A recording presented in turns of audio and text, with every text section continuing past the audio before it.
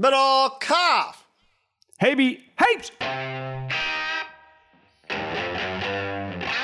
Here we go. Sunday night recording of the podcast live on the Tube.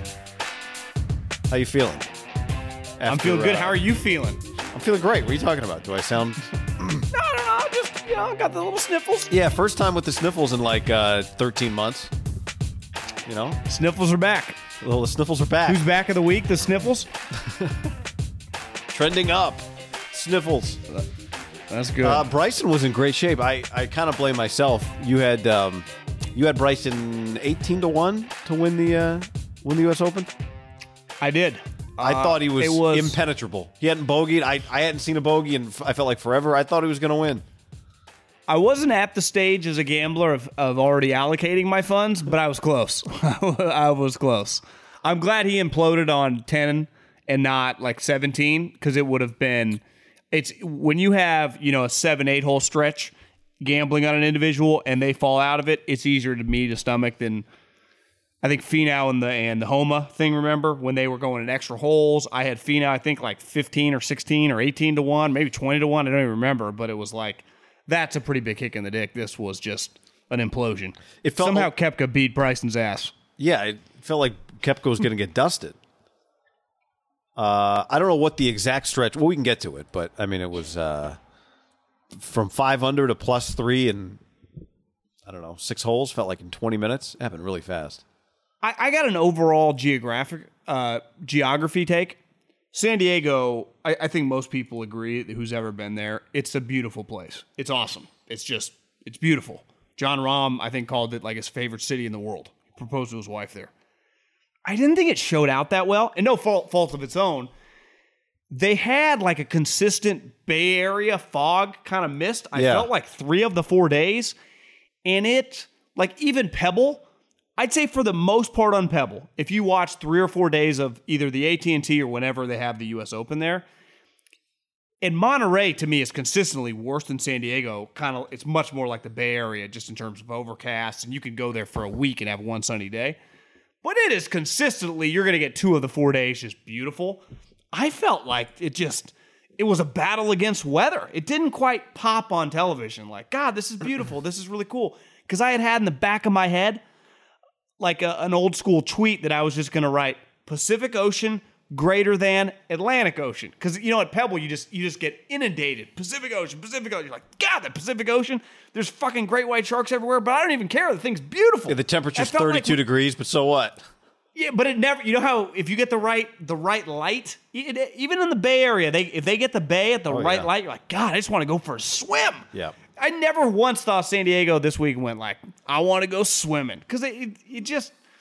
I don't know. The only thing it really had going for it from that perspective was are they hand gliders or paragliders? Those are cool. Sitting in chairs, floating around. Yeah. Those are cool. Like those, that's really the only thing it had going for it from that perspective. I mean, some of the shots, anytime you get cliffside up against water, it's cool. But you're right, it didn't project not like the Rose Bowl vibes. Yeah, but you Rose Bowl vibes. Like, when you're watching. What tournament is it? Oh, it's the one where the celebrities play. The Celebrity Open in Tahoe. When they get to that stretch where the par 3's on the water and everyone's just wasted, shirts off, the quarterbacks come through throwing dimes, you're like, God, this is the place this is the best party in America going right. Rogers is throwing dimes like dudes out on the boat, half naked, screaming. Like that, I was hoping for that vibe. I just don't think we quite got it. No, we didn't. Several people in the comments, David, PB Free, somebody else, June Gloom, John, is what we call that apparently in San Diego. David Daniel says we call that June Gloom in San Diego. So, well, I mean, and they say that San Francisco is the coldest winter you'll ever encounter is summer in San Francisco. I butchered that quote? No, you basically nailed it. That's Mark Twain allegedly said that, although many years ago I did some research on it, and I don't think he ever said it or wrote it about San Francisco, but the reason it keeps coming up is because it actually has some truth to it, whether he said it or not. So the coldest winter I ever had was a summer in San Francisco or something like that. So you said it right.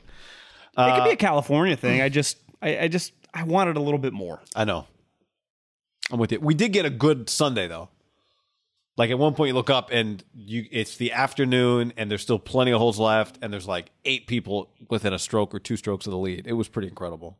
It was cool. Yeah, it was. The course, I don't know, something about it. I mean, it's cool. Like if I had to do my Muni course rankings, I'd like Harding. I think Harding pops on TV a little bit more than Torrey. But have you always felt that way about Torrey Pines? Well, it's just a long golf course. Yeah, I mean, in terms of shot making, there are cooler shots. I agree with Harding. you. I just wonder, are we overreacting to today? But you know what has always worked for me about Torrey Pines is just the name. The name just sounds so mystic, you know?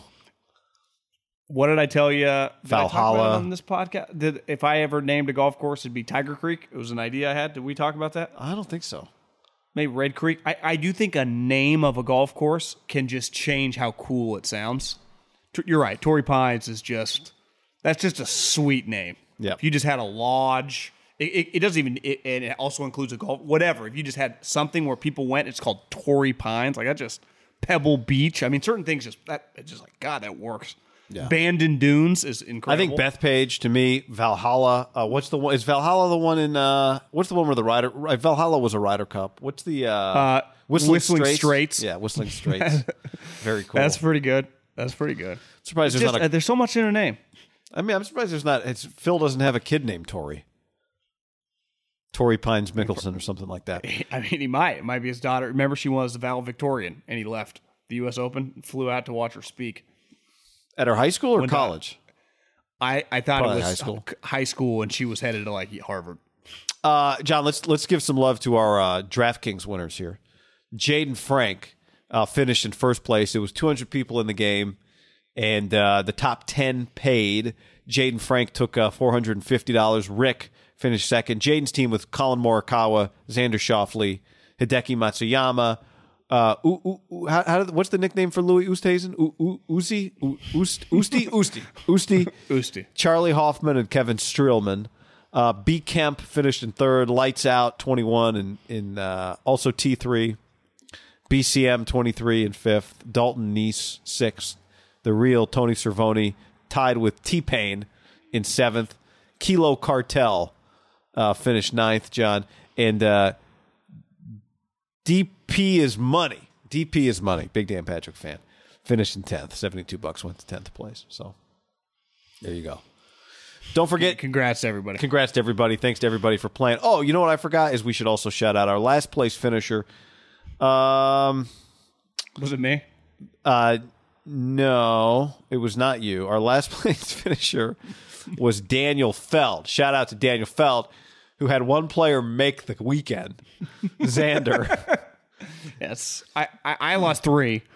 Then he had Finau, Answer, Horschel, and Homa all missed the cut. And then in fairness, I like that squad if me and him squad. were bullshitting on Tuesday. On Tuesday, I'm in. And then he had Victor Hovland, get shot in the eye by a pellet of sand. So, do you think that golf, when they use this term a lot, and listen, I'm a football golf guy, but like I've noticed a little bit more some of the older players and some of the younger guys use the term athlete a lot. Tiger, incredible. Hunter Mahan DM'd me like a while back because I DM'd something about Tiger at Torrey. He's like, bro, I was there. I think that's still underrated what he did that tournament. Like that's an incredible. He hurt won the U.S. Open with a torn blown out knee. And I remember a family friend got something in their eye once, and they woke up and their eye was swollen. So he's not like making it up, but to get a piece of sand in your eye and have to withdraw midnight, and his Instagram post, if you go to Victor Hovland, he does a breakdown, like a whole 7. You sent me the thing. I was like, what is this? Yeah. And it's like whole 8. By the time I got to 9, I was like, I couldn't really see, but it's like, I can't withdraw because I got sand in my eye. By 10, the pain was so crazy, I just had to tap out. You're like, again, tap out when you're +9, like, Well, yeah, he was a cut misser anyway. Well, I bet he was in some pain. It probably felt I weird. think it was probably legit. He's a happy guy. Yeah. I bet sand in your eye hurt. I've had someone who wears contacts. You get the wrong thing in there, and it is unbearable. So I give him credit for trying to Bob Costas it and make it through. But you ever get like an eyelash in your eye that you can't get out, and it's your eyes watering, and you're trying to get it out, and you're going nuts? That happens to me every once in a while. Sometimes I use like hydroxy. What is it? Hydroxy Peroxide? Chloride, the stuff Donald said to take to get rid of corona. No, not that. Anyway, it's like this very strong contact cleaner. If you don't let it sit for 6 hours, it's still strong when you put it in. Sometimes it's extremely painful. Yeah. I can see that. I can't. My brain's not working. Anyway, all right. So that, and then don't forget, get in the mailbag, iTunes, leave us a review, put a question in the mailbag. Also, go to the Haberman and Middlecoff Facebook page. I should start putting that in the YouTube description. Not only are we posting our videos down there, if we find a funny meme, it might go on the Facebook. So look out. Guy, it's just anything that you or I see, you're like, oh, that could go. That's what someone's like, Middlecoff, you don't have a website. I'm like, yeah, all my things are my websites. Like my opinions, I'll just do random posts on Instagram that if I had a website, that's what I would do. It has nothing to do with anything. So yeah, they're all encompassing. That's right. But the key is, I can't say the Facebook. I love a good post on a meme that I steal. That's how Snoop Dogg I thought the one I posted the other day was very funny. I got to check it. You did it on your Facebook page? Yeah, what your favorite quarterback says about you. Oh, I'll check it. Oh, yeah. You sent me that. That is funny, yeah. It was good. All right. Let's dive in, John. Talk a little U.S. Open before we get to some football stuff. Not that we haven't talked U.S. Open, but John Rahm, fantastic. Louis Oosthuizen, okay. Bryson really was one of the stories, I think, because there was you sent me a screenshot Saturday at one point. Him and Brooksy were tied. And I've kind of changed my opinion this week about Bryson. Ever since he did the interview at the beginning of the week where he jumps up behind Koepka in the background, I got to give him more credit than Bryson, a little more credit than I did. I didn't think he'd want any part of this. I didn't think he'd be able to handle the Brooks thing. I thought he would just I didn't think it was him. But he did it again, this time knowingly in the back of an interview. So, you know what? All the Brooksies anyone wants to yell at him. I heard a few times after a Brooksy shot, somebody yelled, let's go Bryson. So I think he's all in. So I'm hands off now. Let whatever's going to happen between those two. The easiest way to get the bully off your back is to embrace it. And when he pivoted and kicked guys out, everyone with fucking a pulse went, Bryson, that is not the move. You are going to throw kerosene on the fire. He then has claimed, I watched all of his press conferences, and just because they would interview him right after golf, right after he come off the course. One, you got to red flag the situation. I had about 7 edibles because I didn't do anything on Saturday, but I'm laying there. And he says to end his interview, kind of half joking, after he says, like, I like it when they call me, I've learned to just, it's all in good nature. It means they're kind of rooting you on in a different way. And he's kind of right. And it means they know who you are, which is the most important thing.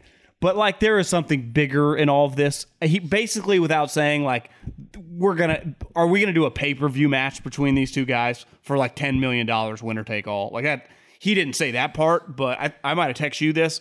I think that's inevitable, that they just play for a pot of cash, right? Lean in. Yeah. That's going to happen. And they know this, and they're both big money guys. Like, they both make a lot of money. I've, just listened to different PGA Tour podcasts. Like, I think Brooks spends a shit ton of money. So does Bryson. Bryson drives a Bentley. These guys, yeah. I don't blame him. I might drive a Bentley too. I'm not blaming him, but I'm just saying, you drive a Bentley, you like spending money, which is cool. It's great. Yeah, they got a lot of cash. Spend it. But you're right. Your point being, there might be a number big enough that's attractive to the two of them. I just think they're going to end up playing for money. And I also think that's just something that's going to happen in society. We're already seeing it. Because I follow one of the individuals from Dude Perfect, hashtag or something, hashtag Chad. They had sold out like the Connecticut Motor Speedway. People were just there to see them. Like, I think the way society, like the Jake Paul stuff, they are making huge money. So you can parlay these just random bullshit hype on social media into money. That's what all these people are doing. Yeah, you don't need a league.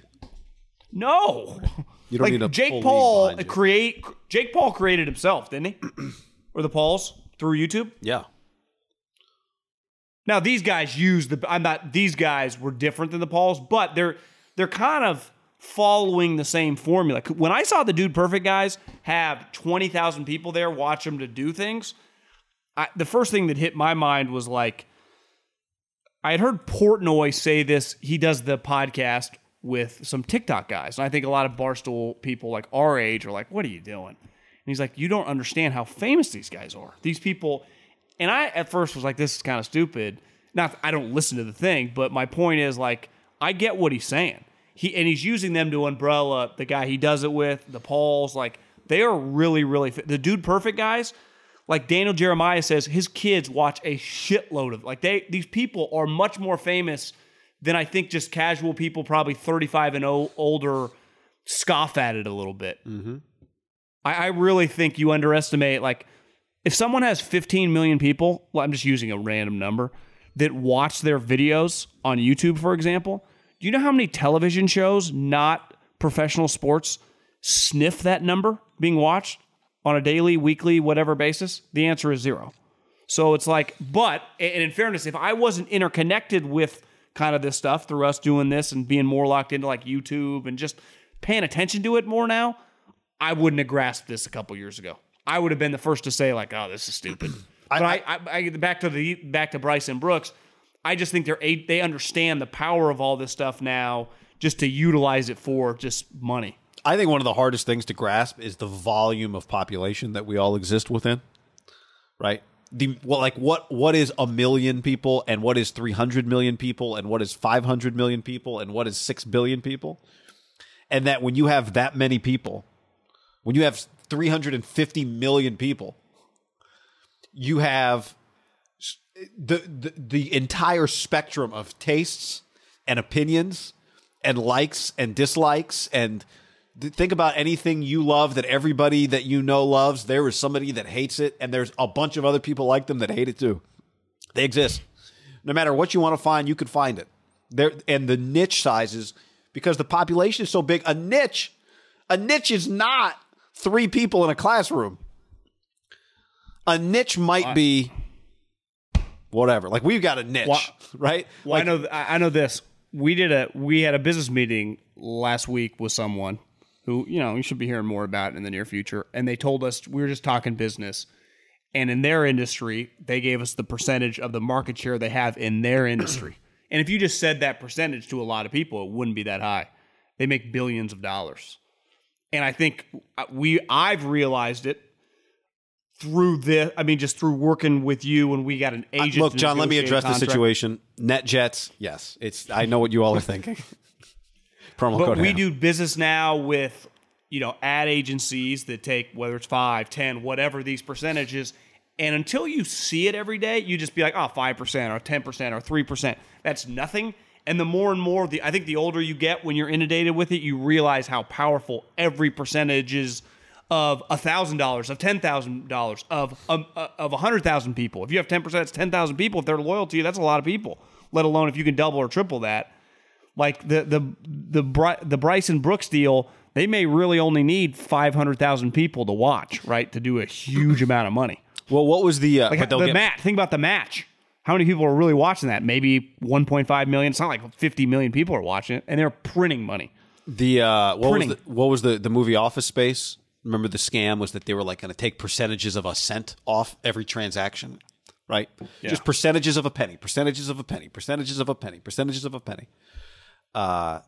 You stack up enough people, pennies, whatever it is, it can become very powerful. So, anyway, because before we get into this ad, we've what if we just did subscription only?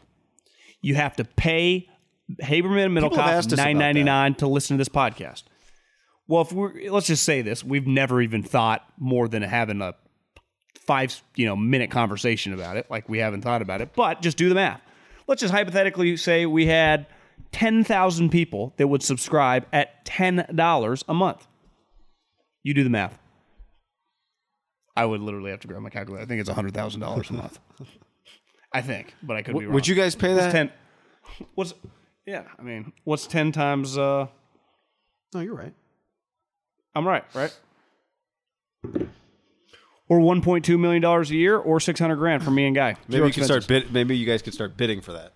But even then, I bet whatever company we used would take 5% of the money, right? It actually wouldn't be that. Yeah, my dad used to always say this, like, everyone thinks everything you see one number and you think that's all it is, and that's never the way it is. There's always tax. You mean when John Rahm won $2.3 million today? But even like my HVAC unit, buy my HVAC unit, $9,500. It had issues. It's having issues again. But like John Rahm, I'm not going to get really angry and freak out. $9,500. But you think, oh, I'm going to get a top of the line, buy it, no issues. Well, there's been constant issues. Now, luckily, you got a warranty to protect me, but I'm not going to go on a rant. 6 letter says I wouldn't pay more than $3.99 a month for your take. So, LOL. Well, we could have a bronze level for $3.99. Yeah.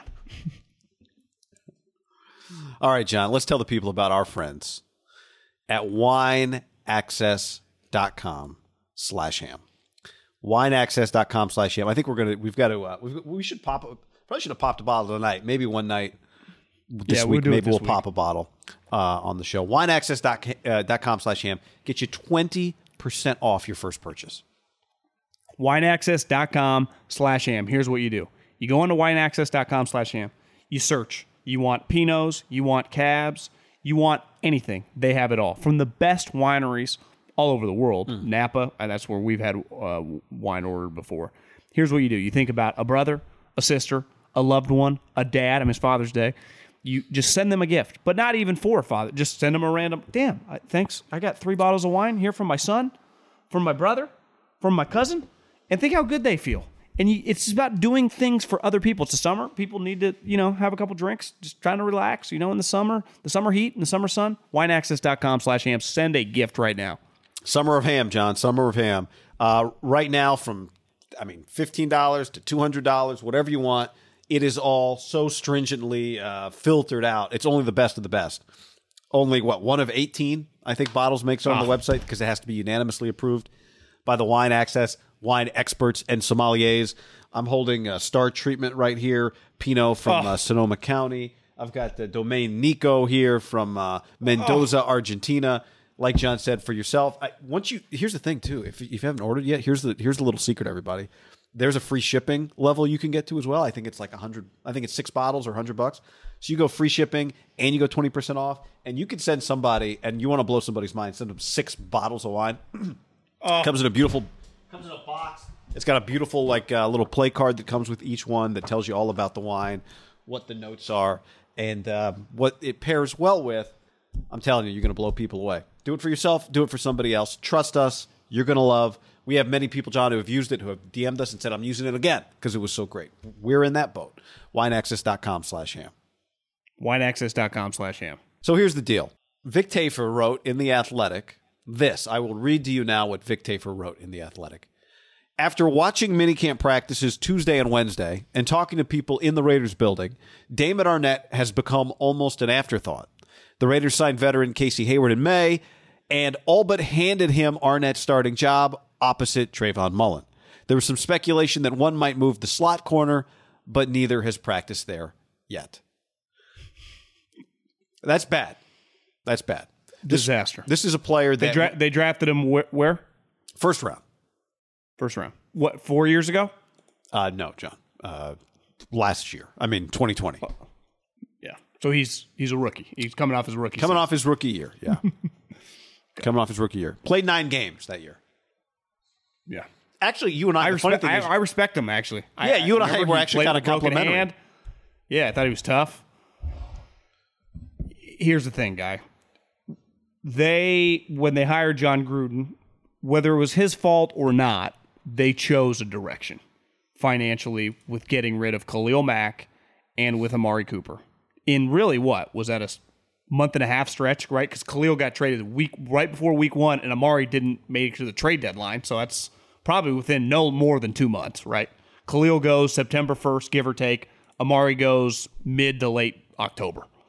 And when you did that, you got 3 first-round picks. But you also got... Trading Khalil was your best player, so you're immediately shittier, and then trading Amari halfway through makes you shittier too, so you end up 4th overall. Like, you are a worse football team because of pressing the reset button, right? If it was the NBA, we'd call that tanking. Yeah. And you tanked. So you not only ended up with the multiple first-round picks, right? That year it was Josh Jacobs, really good pick. Jonathan Abram, let's face it, has been a disastrous pick. And Cleveland Farrell, which, let's face it, if anything is like... I guess a C, but when you factor in he was the 4th overall pick, it's a disaster too. When the next player that went after him, when you don't have any linebackers, I don't know, is Devin White, team captain of the Super Bowl champs on defense. He's fucking awesome. So it didn't make any sense when you did that. And then another second or first round pick that you had the following year was on Damon Arnett. So you have a safety who can't really play in this league, can't cover. Your running back's a really good player. But the problem is running back is the easiest position by far to replace consistently over and over in the NFL. And then you have drafted a corner who is already out of the rotation. Like, you made these huge moves, and then they give you a return on investment eventually. Now, the thing, it's not like they just hand you, in this exercise, it gives you a pick. And to miss on those picks is pretty crippling. The flaw I think that people make and made when they assess the Raiders' picks, and I shouldn't. It happens in any sport with the picks. I think it's just what you're that about you miss to say. picks. I just think the flaw in just the picks. So I think it's the same mistake that people made about Mac Jones before the draft, and Mac Jones may turn out to be great. But this idea that some pick is more high floor than another is true, but that's not value when you do it in the first round, right? So the idea that, all right, look, we think he's probably not worth the 4th overall pick, but we think his floor is really high. His ceiling's not very high, but his floor is really high. We're getting a solid start. Okay, David Arnett. You don't think he's an elite corner? Fine. We didn't like any other corners. We needed a corner. His ceiling's not that high, but trust us, his floor is going to be high, right? But it doesn't work like that. It consistently does not work like that, especially in the first round. So and now here's the thing. No one's because you're already at a 50-50 proposition in the first round that the guy's just going to be a decent player or not, right? Solid players are like generally high ceiling, because just to be a starter, that's a high ceiling. In the first round, that's a lot. If that's kind of your minimum, like you got to be a starter, that'll be solid. Like, well, yeah, it's hard to be a starter.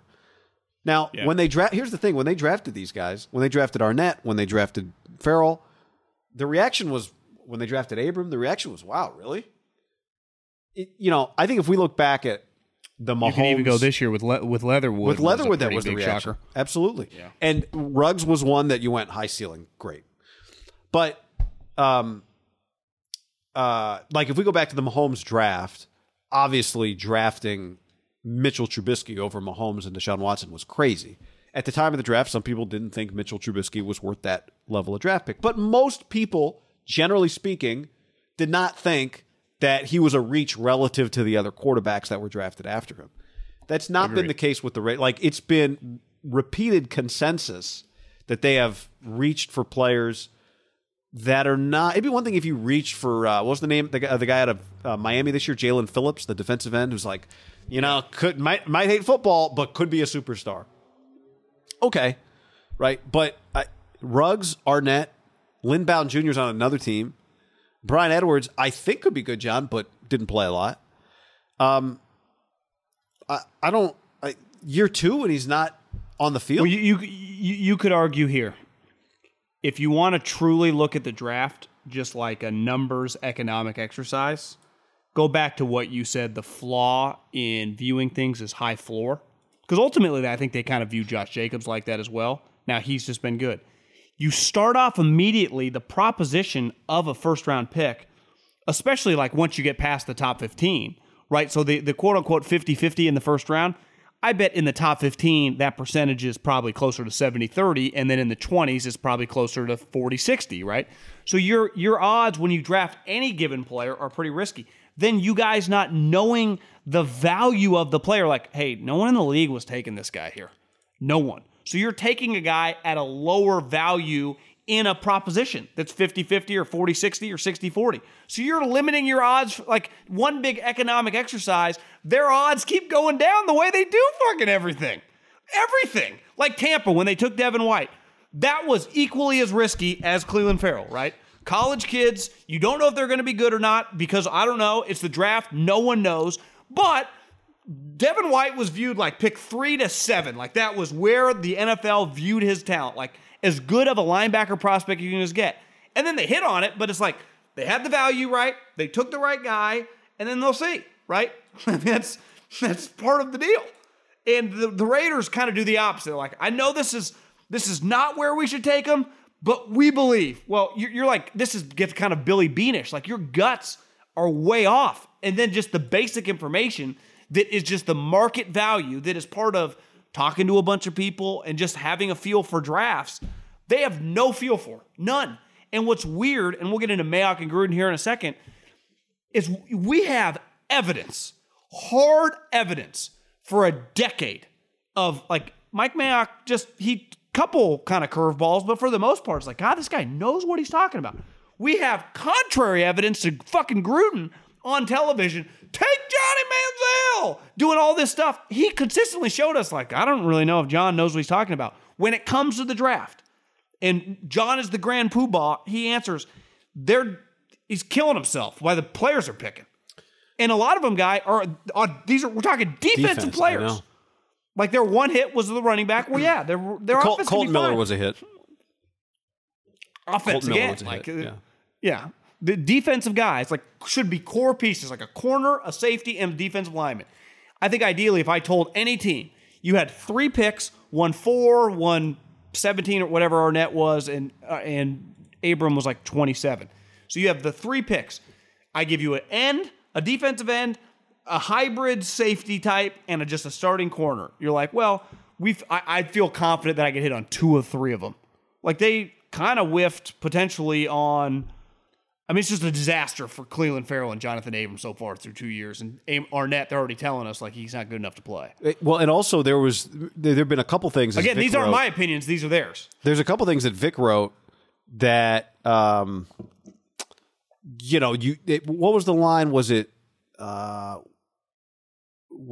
Mayock or Gruden that said about Arnett? It was Mayock in January mentioned that Arnett needed to, quote unquote, apply himself and get stronger in the weight room, right? So they drafted. One of the questions about Arnett that I had heard, there was some character stuff. Like, he wasn't just like Jacobs and Cleveland Farrell, for example, super high character. You never worry about, like, football character. Dabo Swinney loved him. Like, that's just, you don't worry about those guys. So you're taking risk guys in the first round that are like that. Isn't that crazy? That's not, to me, that risk guys are not high floor guys.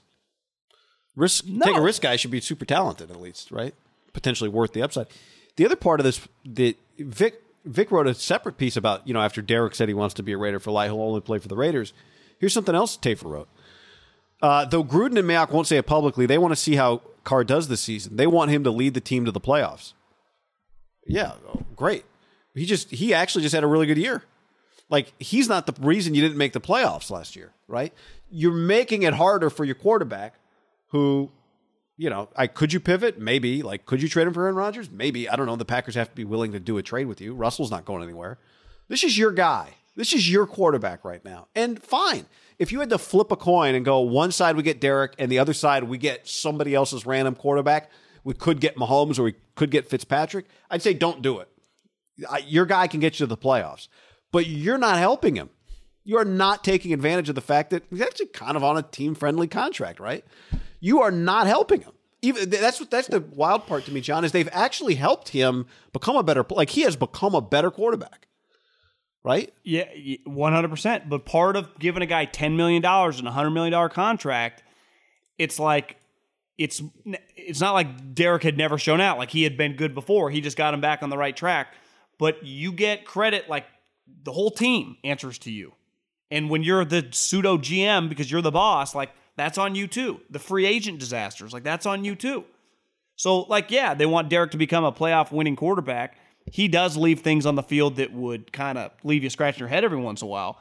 He is way more reliable than the total package of Gruden. Like, Derek as a NFL quarterback and Gruden as the boss of the Raiders, who's been more successful these last couple of years, right? Yeah. It ain't. Derek's winning that one.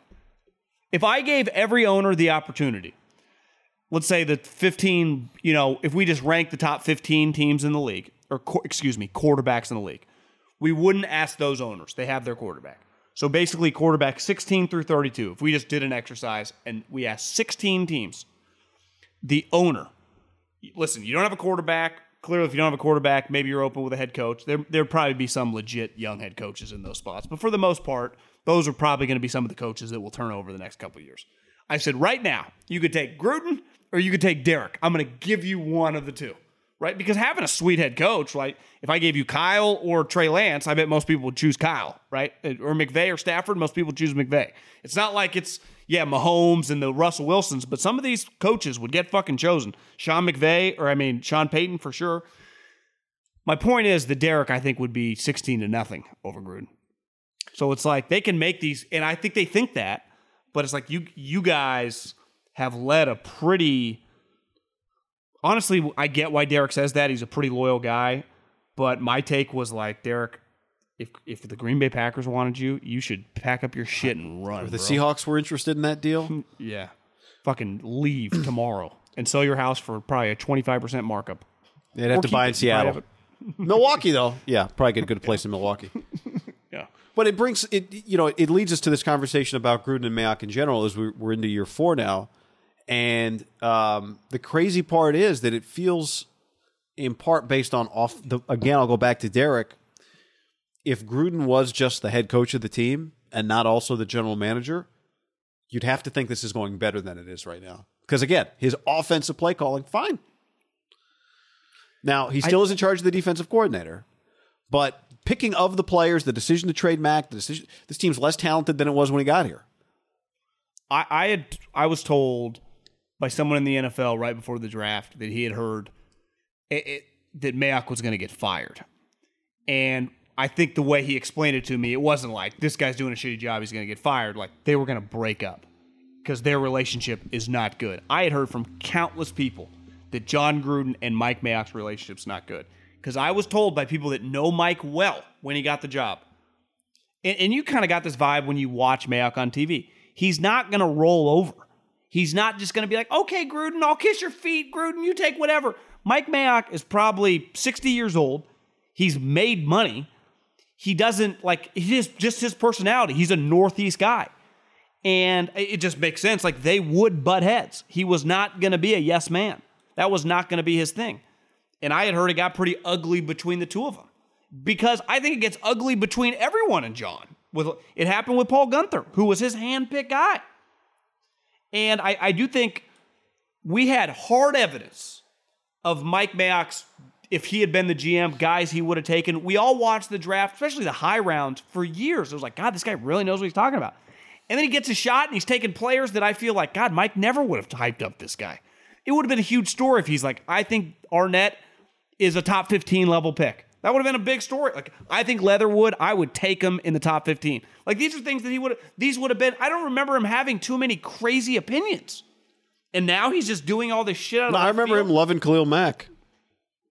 Doesn't it feel like ultimately it's just, and here's part back to the Arnett thing. Do you know when you get in issues with your personnel stuff? Is when your coaches pick the players. Why? Because coaches change over. Schemes change. So when you let coordinators make picks, they get fired and they leave for head coaching jobs. And then all of a sudden you get a new coordinator like, I don't really feel this guy. And it's never any consistency. Well, they went from Paul Guenther, who came from Cincinnati for his whole career with Marvin Lewis and those guys. And now they just go, and that's what John wanted, to boom, going with Gus Bradley. It's like, you had a decade to figure this out, and then it just feels to me like, and I don't have any inside information on this, that Gruden just ultimately overrides Mike and puts him in some of these situations. I could be wrong. Maybe Mike just finally got the spot and just couldn't make a pick. Doesn't feel. Yeah, I mean, if that's the case, why is Mike staying around? If Mike's getting I'm not saying you're wrong. I'm just saying if you're not making that, if you are not doing the things that maybe you were told you'd get to do some of. And ultimately, when he took the job, we knew that Mike Mayock wasn't in charge of player personnel, right? That's Gruden's job. But what's the point then? Like, how are they going to get themselves out of this? Yeah, I mean, maybe Gus Bradley does a great job this year. You could make the playoffs, but what you're describing is not a sustainable. I just don't think anyone can work with John. I think it's very, very difficult at this point. I really do. I mean, I think it's just difficult. And I think part of it is when you're not winning, it just, with a guy that's crazy, that is that rich and that big of an egomaniac, I think it can be difficult. And I'm not trying to claim Mike doesn't have an ego and think he knows what he's talking about.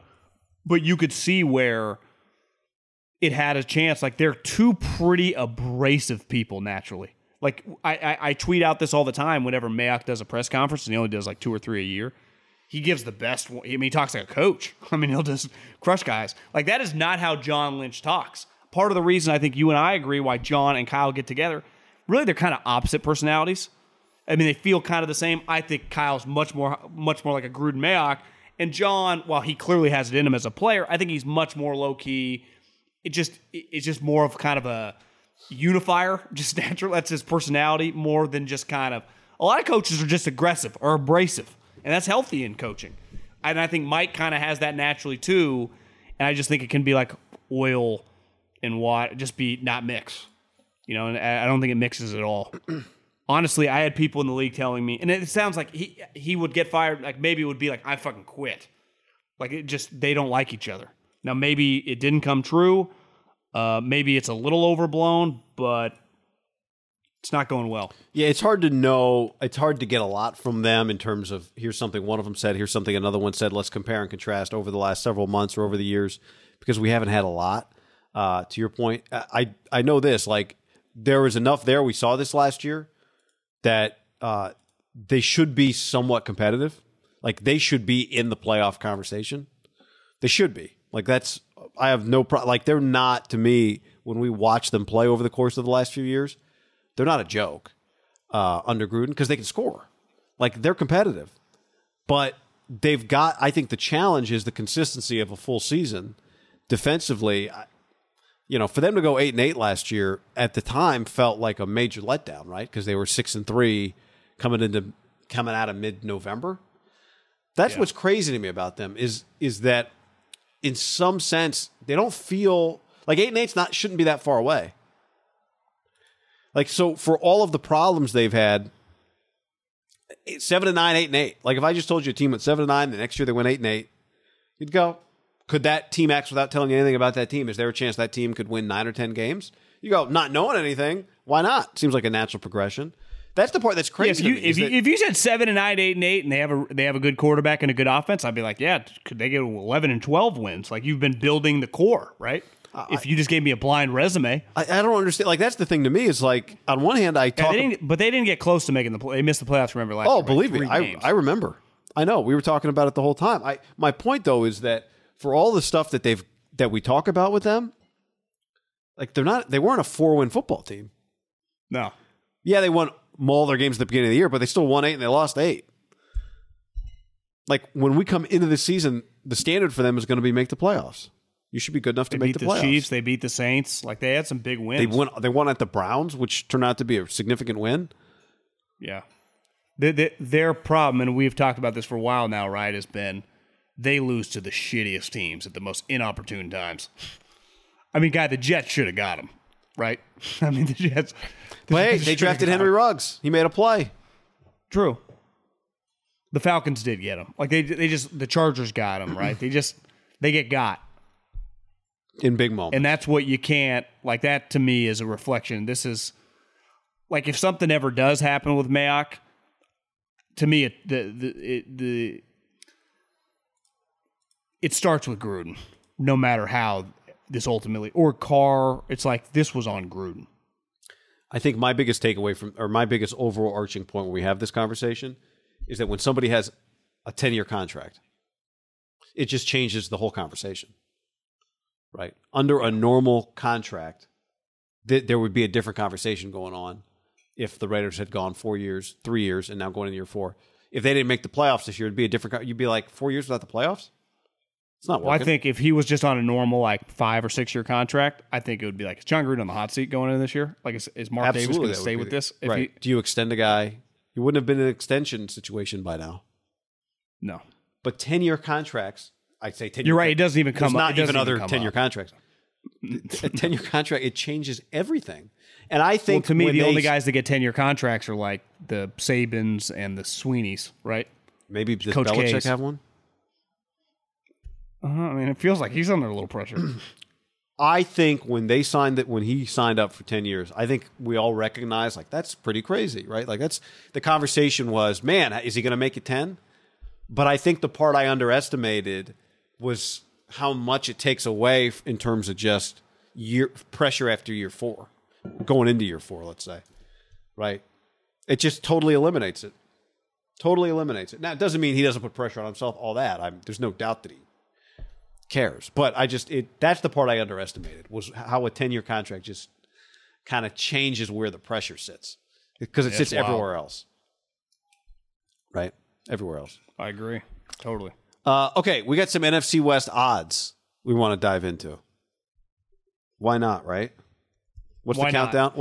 I'm sure Shanahan's got a countdown clock on his on the counter in Tulum where he's hanging out. Feels about 40 days till it gets serious, because he said 40 days a week ago, but remember there's that easing in period, and then till like pads start popping. I don't consider training camp started till pads are popping. When do pads pop? All right, we'll do a countdown until pads are popping. then we're in. All right, John. Here are the current NFC West odds to win the division from our friends at mybookie.ag. Promo code HAM1. And here they are. The Rams plus 180. That's 1.8 to 1. A lot of money to be made here, John. The Niners at plus 170. That's 1.7 to 1. Seahawks at plus 280. That's almost 3 to 1. And the Cardinals at plus 400. That's 4 to 1. I saw at a different site today or yesterday the Rams and the Niners with the same odds. So I say that to say that MyBookie is not the only place that considers the Niners a favorite or a co-favorite in the division. And that surprised me. Does that surprise you? Yeah, if I just take my I don't even need to take a bias out. I guess my bias is actually the opposite. I think this is nuts. If I was a Seattle fan, if I was John Schneider, if I was Pete Carroll, we won the division last year. We won the division last year. That happened. We did that. I'm pretty sure, if I had to take an educated guess, 5 of the last 9 years they've won the division. I guess the Niners, the Rams won a couple. Maybe it's 4, but definitely 4 or 5. Like, it's not like, they've only won the division once in 5 years. Like, no, they win it a lot. I mean, they've kicked a lot of ass. And even the years they don't win it, I don't know, they make a fucking wild card. So if you make a wild card, that means you're probably just a field goal away, maybe a fumble from winning that division. Like, if you go 11-5 and they go 12-4, it wasn't like, God, next year I don't know if they could ever win the division. You mean just like that interception that he threw that he doesn't throw and they actually win that other game and they actually get the tiebreaker? Like, that's, I understand just going, that was the Niners establish who they are with this core of guys. They'll get back, not the injuries. I get it. To me, like, all 3 should be like 2 to 1 then. Seattle shouldn't be basically a full point lower than these guys. That's, if I was going to bet on this, which the future bet to me, I'd need a little more juice to put, like, because you'd have to put a decent amount of money to be interested. So like $500. But yeah, all I can do $10 is my pays money. $17 on the Niners. Yeah, so it's like, I'm going to wait for $17. So even $50, like, okay, I get $120. Like, you'd have to put a large amount. I think the bet would just be on Seattle. Like, if you put $500, it could pay, almost 50. It's almost 3 to 1. Like, that's insane. Do you agree? Like, that they are that much lower than these other 2 teams when they are just right there, time and time again, with the same quarterback? 300 on Seattle pays $840. Yeah. 300 on the Rams would pay $540. 300 on the Niners would pay $510. You want to do Arizona just for fun? 300 on the Cards. Yeah, that one's easy. You're right. 4 to 1. Good math. Cal Poly. Yeah, it surprises me. Now, I do wonder if I said you had to put $300 on one of these 4, I mean, you might just do it in the Niners. I might go John Rahm and just put it on Seattle. The Rams, the team that I think is most likely to win it. Yeah. Right, John Rahm was the favorite. He won.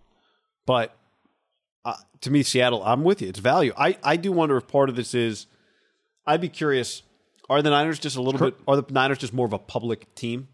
My guess is that they are more of a public team. Yeah, I would agree. Than any of these others. And I think what probably puts the Rams ahead of Seattle is just the Matt Stafford juice, I would imagine, has people itching a little bit more on them. And I understand why you would. I got no problem making the Rams the favorite. I just, if anything, the Niners and Seattle have to be tied. The Niners shouldn't be a full point ahead of Seattle. Like, even the year they won the Super Bowl, guys, do you remember? I attended one of those games, and they lost in overtime. The other one, we all watched the seat of our couch. The Niners, there was not a human being of the probably, I would have guessed, 25 million people watched that game, that the last minute and a half didn't think, fuck, the Niners are losing this game. Right? Yeah. So it's like, we've saw that Niners, that was the elite team. That was they fucking rolled to the Super Bowl. They had a 10-point lead going to the fourth quarter. They lost to Seattle at home. And then the other game, they had to have, a top 5 regular season moment in the history of the franchise. I think franchise that's been in the playoffs for like 30 years. I said to you the other day, I think that season is so underrated for how much they won and yet how often the season felt like it was in the balance. God, they would have been the 5th seed if the guy went 13-3, and it felt like there were 5 different other times when they could have ended up. The Saints game felt like it was going to. They literally were an inch away from being the 13-3 or 12-4 in the 5th seed. That would have been nuts. It would have been. Do they go to the Super Bowl if they're the 5th seed? They were really good that year. Would have been 3 road games though to get the Super Bowl. I still think they were the best team in the conference that year, but you're right. You can't. It just would have been much more difficult. Harbaugh did it. He did. Did he? Well, 2, right? Road games. You go Carolina, Green Bay. And then he fell up short. Then he lost to Seattle. Crabtree. Yeah. Don't come at me with Crabtree. But I see the value in it. Is there value in the Cardinals? I know what you're going to say to that.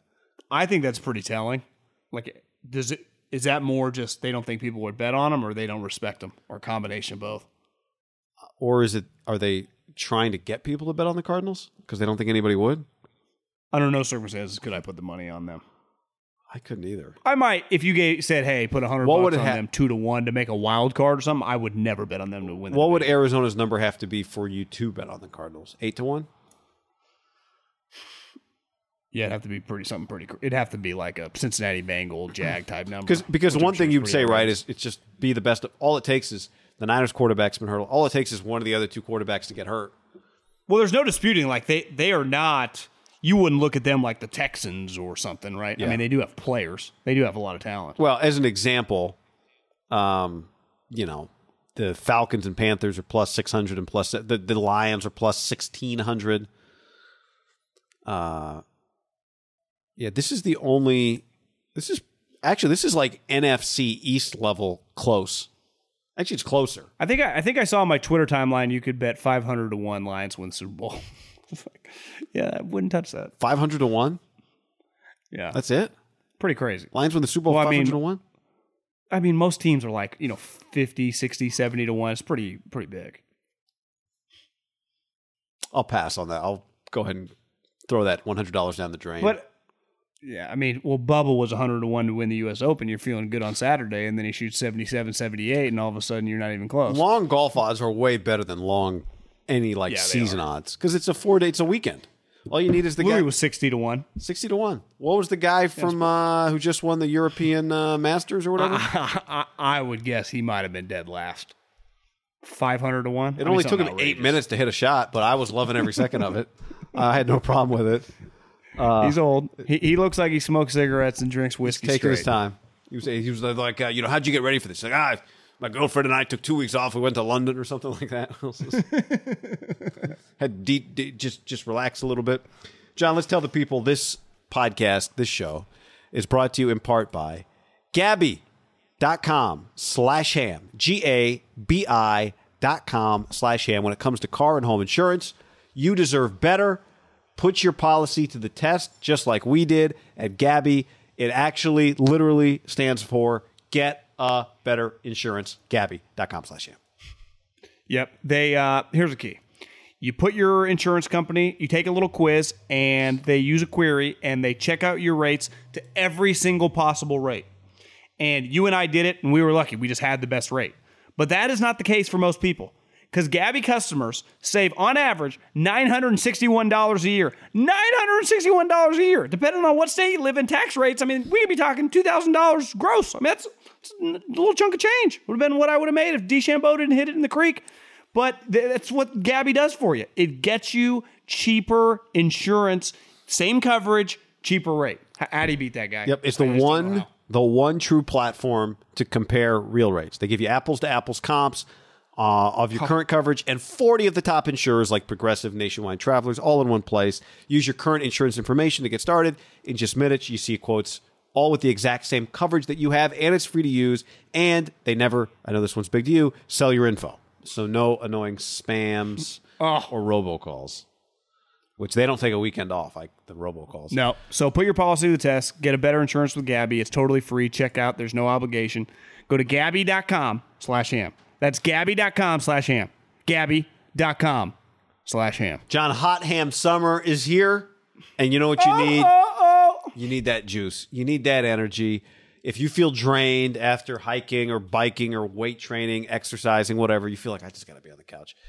Try True Niagen. It fuels your body's energy engines, maintains cellular metabolism, and even supports heart health. You know, they sent us some, and I took it after a workout, and I'm telling you, it helped. I felt like I had more zest for life. I was more energetic.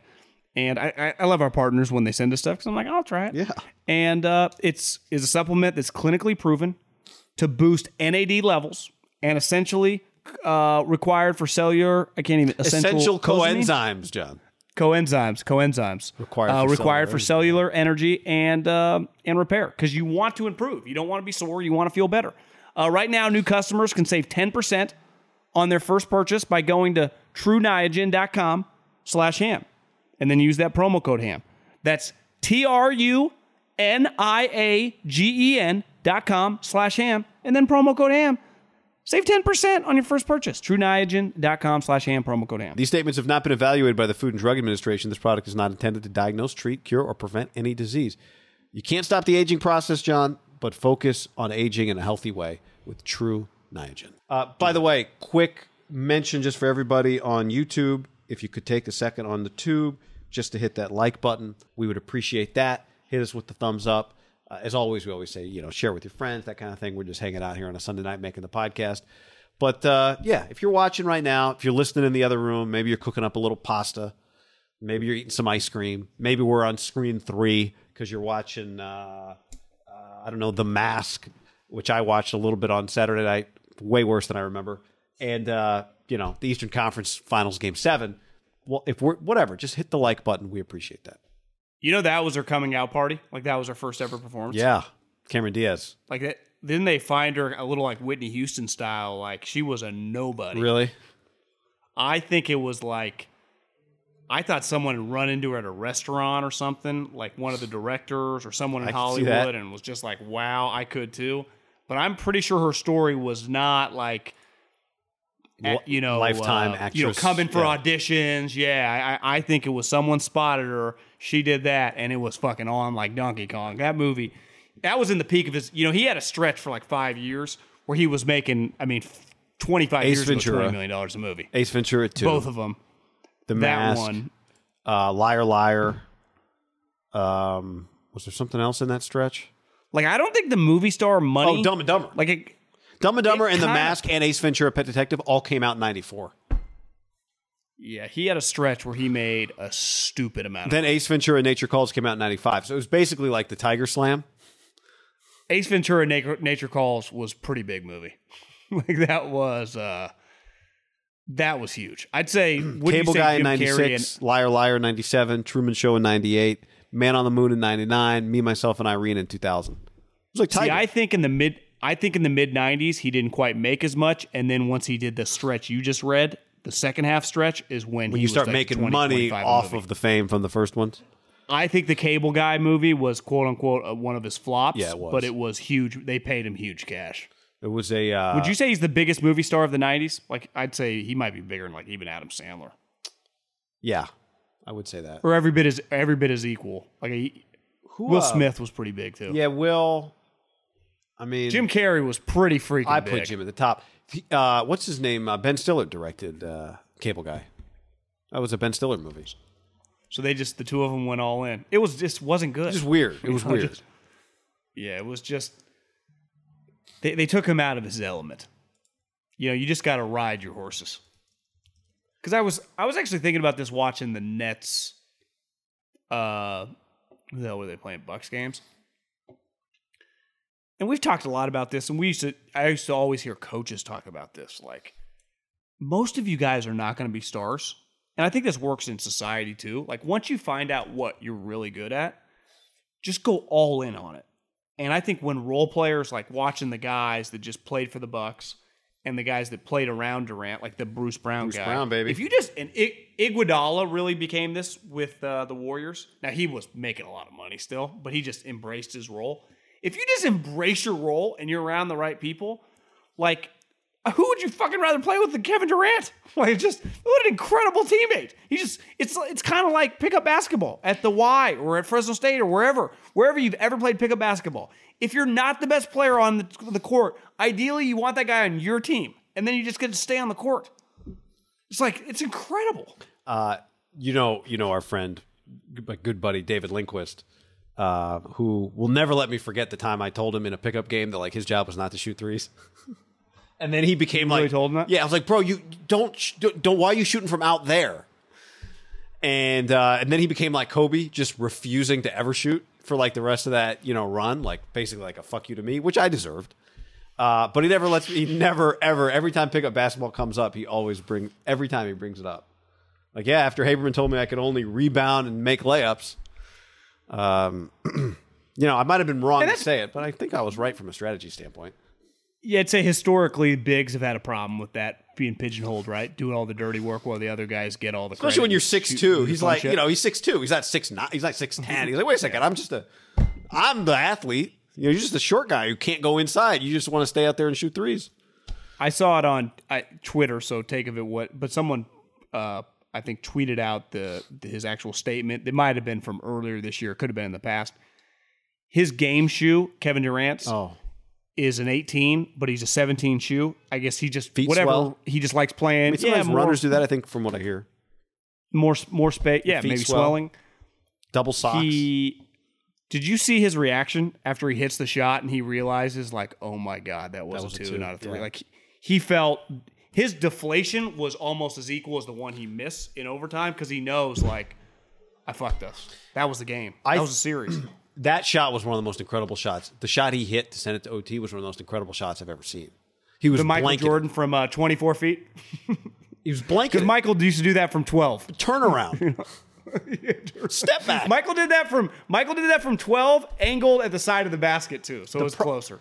The shot he took in overtime only illustrated further how hard the shot he hit in regulation was. Because the shot he took in overtime was similar and was not even close. And it's like, it's easy to say, I thought they were going to win the championship. Although, when I said that last time, someone said, no, you didn't. And then they found the part in the podcast from like February when I said the Nets weren't winning the title. But then I later came back and said they were going to win the title. So I don't know what changed, but I was. When guys get hurt, though, it kind of a prediction goes out the window. Like I still thought fats and running around. Kyrie's on the sideline in a t-shirt. I still thought with Kevin, like Kevin has nothing else to prove to me. He didn't have anything else to prove to me a while ago. When he hit that shot, I thought that guy deserves to go to the finals after hitting that shot at the end of regulation. And then you get really frustrated when you take another. It's like they can't stop you from going to the basket. Go to the basket again. Easy for me. You know what sucks, and he's got to be just kicking himself. We could do this show till we can't talk anymore. Anyone listening, whatever your job is, for most of your professions, you're actually gonna. I mean, you could get better at your profession as you get older. Like it just. The more lucrative times could be like 2036, be the richest year of my life. Kevin's, I don't know, in like the peak of his powers. I mean, he's like Michael Jordan meets Kobe Bryant.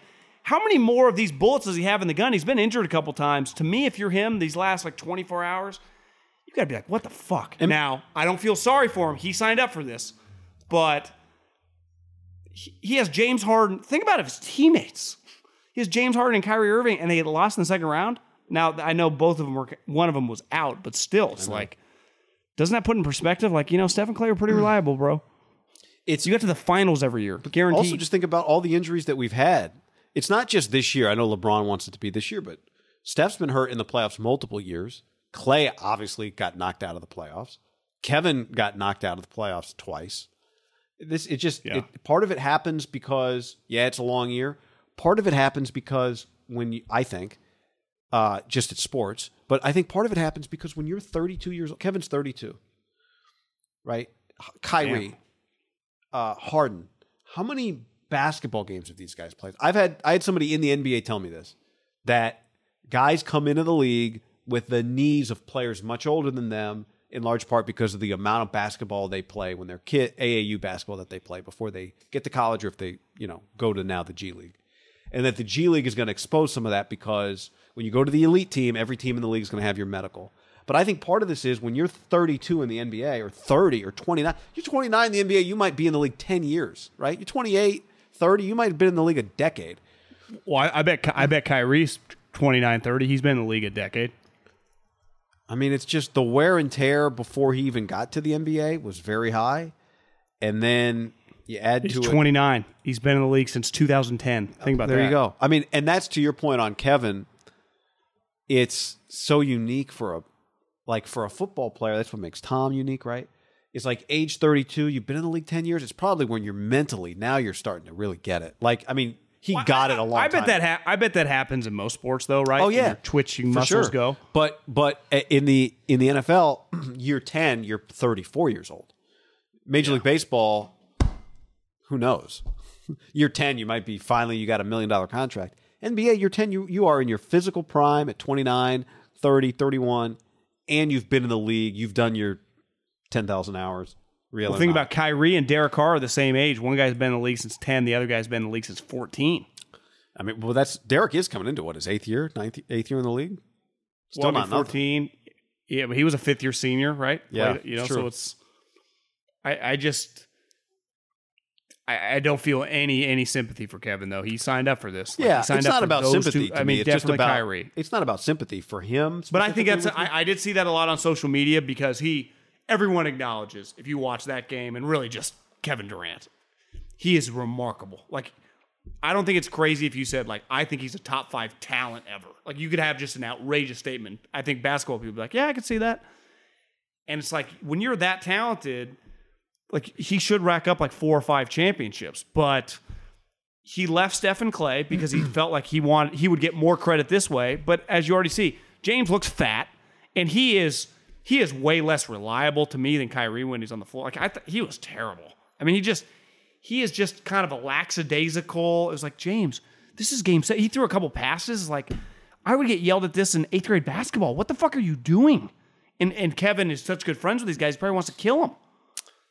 I thought James had a couple moments last night where, like, this is insane. Because James is known as some all-time great player. I don't know. I got a massive red flag I do on think that the thing with James is, you and I have seen him in person.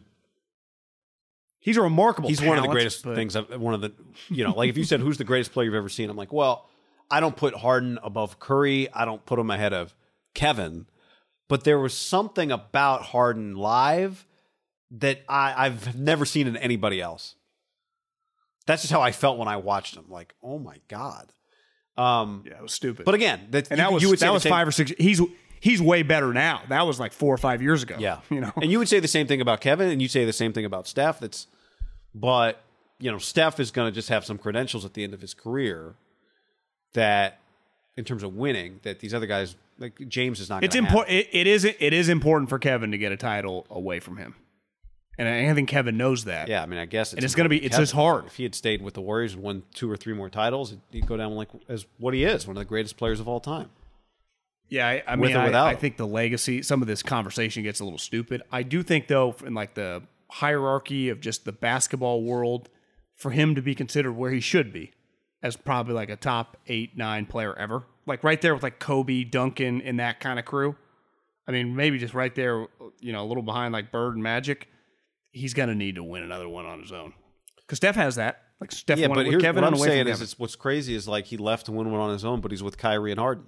So no one's doing it on their own, No, I don't mean he can do it with any. No, I know what you're saying. I'm not reacting so much to your belief. I'm just saying, like, when we talk about him that way, it's like no one does it on their own.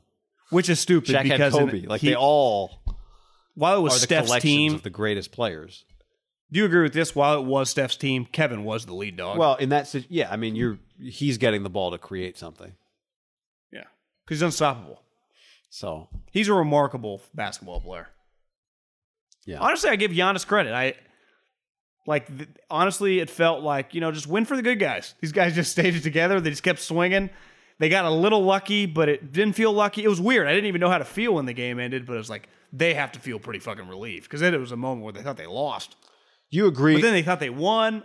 That game was fantastic. Like I'm watching Sixers, Lakers, Sixers. That game was way better. Just watching it in the background. Yeah, but there is something. These game sevens with crowds are just take it to a whole other level. The bubble, I will never believe that the bubble was a legitimate championship. You can't compare it to this. Well, it wasn't, and I think most of the championships, like you can be a really, really good player or a great team. Like LeBron is a championship level player. I don't count that. The Dodgers, they have been the best team in baseball for felt like the decade. That was not baseball. They played 60 fucking games. This guy, I text you today. I don't think even in the golf community, maybe in the golf community they hype him up, but what Colin Morikawa, and he had a little bit of a Bryson moment. He pulled a Haberman Middlecoff, thinned a chip into the gallery after just a disastrous hole. He is so fucking good. He is so good. Colin Morikawa is, I would say over under majors for that guy at 4.5. He's got multiple more coming in his 20s. But the major that he has right now, is he winning that with a packed house in that point in time in his career? When he never won. I don't know. A major before. Quiet. Had he won before? Has he won twice now? Did that come before or after his other win? I think he's won 3 or 4 times. But he's won a couple lower level tournaments. Those the tournaments that go side by side when he was younger. Mm-hmm. He won Jack's tournament last year against JT. Was that the week after? Oh no, that was the week. He almost missed that putt on 18 and won the playoff. He missed one, and then the next week he wins, and then So he won Seminole against Horschel this year.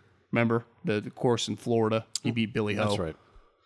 That course that was kind of another cool. good name. But again, my point. It is a great. It's just a Seminole. It's like Florida State Seminoles. Just a solid name. I have no clue what it means. Indian tribe, I would guess. Yep. So yeah, 2020 was just kind of fake sports. Seminole win. Which we watched and we loved. What's that? Oh, yeah. No, Loved would be strong. Consumed, I watched. Well, yeah, we needed something. I did. There were several times during the NFL season, I'm like, Saturday morning, empty stadium in Buffalo, Buffalo Dolphins. This doesn't quite feel that cool. No, but Wednesday morning, Alabama's we didn't really have that problem. By the way, for people who are, we're streaming here, we should welcome the San Francisco Giants and NBC, John, to the streaming game. It's good to have you guys in the streaming game, Giants Phillies. Did everybody that wanted to see that? You said you were texting with a couple people. Somebody texted me. They told me it was very easy. They didn't realize it was going to be free. It was free.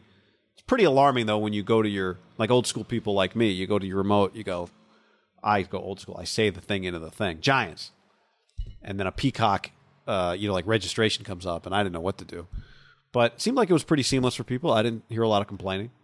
Did you? All you have to do is you're a customer because you have Comcast cable, so they send you you do create a login and then immediately they'll send you a thing you go to TV login Xfinity / on your phone. They send it and boom, you're in. It doesn't. It looks more challenging than it actually is. I do think we need to almost throw away the word streaming though. I guess what we're doing is more old school streaming. We're just live on YouTube live. I think what Twitch would be considered, a lot of people do this on YouTube. But if you and I were to produce a video and then put it on YouTube, that's no longer streaming, right? If you just watch Jake Paul's produce videos, that's not streamed. He just posted it on YouTube, right? Right. But I think streaming forever was the modern version of the way we grew up to signing on to the internet. Where it'd be and then you'd finally connect. You're we did it. We connected. Where it was I streamed something. Remember when I lived with you, there was that Dexter. And you could go to these free websites that were it was just through streaming it illegally. Dexter's and coming that was back, legitimately, sometimes it would load up. Right? Yep. That was true You'd streaming. That was 08, 09. That was 10 years ago. If you watch the Giants what on was the Peacock, Duchovny show? Californication. That was another one that streamed. illegally. That's illegally streamed. That is the correct vernacular to describe that. I would not say what I watched Giants, Peacock. You missed out, actually. It was like John Kruk, Jimmy I watched Rollins, it. and John Miller. I used the MLB app, MLB then I activated my VPN, said my IP address was in Seattle, and then I watched the game that way. But it actually turned out it was probably more work than what you described. Just the second I have to create a new password, I just my head wants to explode. The second I have to create a password. That might be, I'd even consider MLB TV even closer to streaming than what Peacock was. No different than going to 720 on Comcast. Yeah. Same fucking thing. That is not streaming. It was a TV production that's what it was, a TV production that they streamed, right? Amazon NFL is going to be a TV production that is on the internet streamed. It does. To me, it just feels like TV when I watch it. I guess the way I'm describing on your it. TV, Maybe you're right? That's part of it. You watch it on your it's TV. Just on your TV. I do think streaming has just been. Maybe they've replaced, because that's technically still what it is. It does not feel like. Well, I think it started as meaning one thing. Because you're right. Now TV production. Now it means multiple things, and in 10 years it'll mean one thing again, right? Yeah. Just it'll mean anything that you watch live is streamed, probably. Do you think? Because TV is really, it turns out, TV is the thing I'm watching it on, not the content itself, right? Like there's this weird. It means different things right now. Like a TV show is different than streaming Netflix because it's done by the television networks, but now the television networks are streaming things. See, and I'd also say that TV Netflix going to be called really a TV just forever? And didn't Netflix just rip off like a lot of? They just do a lot of series. That Hell, they buy some of the TV series on television. They put TV series on Netflix. It's just you can go watch, Will and Grace. I don't know, whatever. So yeah, I enjoyed Peacock. We're part of the and future right now. Peacock everybody. for U.S. Open. Yeah, I'm in it. Well, you watch Peacock. You were watching the U.S. Open for free on Peacock. Well, yeah, because you don't need to sign in. I'm telling you, it just goes to your phone. You press 2 buttons. And you're just in. You can watch whatever Peacock has. The second I have to make a password, it's just a major hurdle for me. I'm with you. I lose it too. I lose it. It's like I can't. But I had to give in because I needed to watch your boy the Kruk. U.S. Open. Oh, yeah. And then I watched Kruk and J-Roll, who's also I'd forgotten, but Jimmy Rollins from Oakland. Oh yeah. Gary Payton's got Love a basketball team in Oakland now. He's coaching. Like a D. I don't know what they are. He's just got a job. Gary Payton got a job coaching a college. I actually am not familiar with the college in Oakland. They don't have a basketball team. He's starting the basketball team. Maybe I don't know if Haberman and Middlecoff could get the broadcast rights to this league, John, or to this team. Do you have? No, I honestly didn't know that. College head coach, Lincoln University in Oakland. They're just starting a basketball team. Did not know it existed. Did you know that C.J. Anderson, former Cal running back, Vallejo native, Broncos, Adam Peters signed him as undrafted free agent, gave him credit when Adam got the job, just became the head coach at Monte Vista in Danville? I did not know that. How old is he? Yeah. 28? 27? No, he's probably, I would have been 25. He would have been 22. He's probably 32. Wow. Actually, maybe he's 30. I feel like but he just got named the head coach. I think that's cool. Like, that is cool. He's 30. Ramon on YouTube says, I saw your tweet this morning. Did you watch the French Grand Prix live or just the highlights on YouTube again? Diehard F1 fan. I watched it live. Thing was at 6 a.m. I woke up like 7:15 on Sunday. I immediately went to check who won. It said it was still going on, so I watched the last 10 laps. Max Verstappen passed Lewis Hamilton on the last lap. It might have been on the Mulsanne Straight. Not sure. Flew by him, John. Won the thing. Red Bull took 2 of the 3. Perez, they were the conductors of the thing, of the team award. And it turned out, I think Lewis said he had bad tires. So there's your F1 breakdown. Did Lewis, what are they, podium? Lewis podium, he finished second. Verstappen passed him on the last lap. Would you say anything not won for Lewis feels like a fail? It's John. I think they said something like it's the first time, and I don't know, in forever that he hasn't. It's been 3 straight races since he's won. It's like one of the longest droughts of his career since he started being Lewis Hamilton the Great. 3 races. 3 races in a row that he hasn't won. He finished second.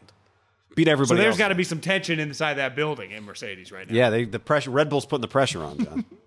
From the probably this season I've watched now a total of 16 laps. So would you say Max second best guy? I think, John, I almost tweeted this morning, but 7 people care. Has Max Verstappen passed Lewis Hamilton? It feels to me like he has. Yeah. Every time I've watched twice, Verstappen's just actually, I guess Lewis might have won the other thing I watched, but feels like Verstappen. I would listen. I'm not a Lewis hater. I root for guys to corner the market. I like Tiger Woods. I liked, I actually didn't really like Pete Sampras. Always was more of an Agassi guy, but I'm rooting for Lewis to end. It just feels like it's been going on long enough now. Like, I mean, is he going to have we need 10 more years of this? Like, we've seen it. Just want some drama. Let's let some. Even if Lewis is just. Has Lewis lost it? I can even do that. That's what I'm saying. I'm cool with that. There's a take that I've heard from here. Guy, I didn't even follow F1, and you just kind of knew who Lewis was. Like, oh, the guy that always wins a fucking race. I didn't quite know exactly what the league was, but I knew who he was. I felt like the IndyCar, which is clearly different, I always felt like there were more cars on the road than the 20. It's really not many cars on the road. The road's small, racetrack. I guess. I don't. All I know is Haas, the American team, keeps finishing like 19 and 20, dead last. Not that I ever watched NASCAR, but they definitely have way more cars than 20. Yeah, isn't it like... Right, they got like 50. Yeah, that's what I thought. Or 40. Yeah. So, all right. Big week ahead. Tell your friends. Again, if you're here on the video, just give it a like. We appreciate that. And don't forget to get your mailbag questions in on iTunes and on the Haberman and Middlecoff Facebook page. Yep, go like that thing and subscribe to the YouTube page. You guys know the drill. Yeah. A lot of social content out there. We appreciate you. We appreciate your likes.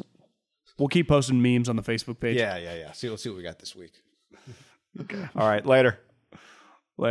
This is the story of the one.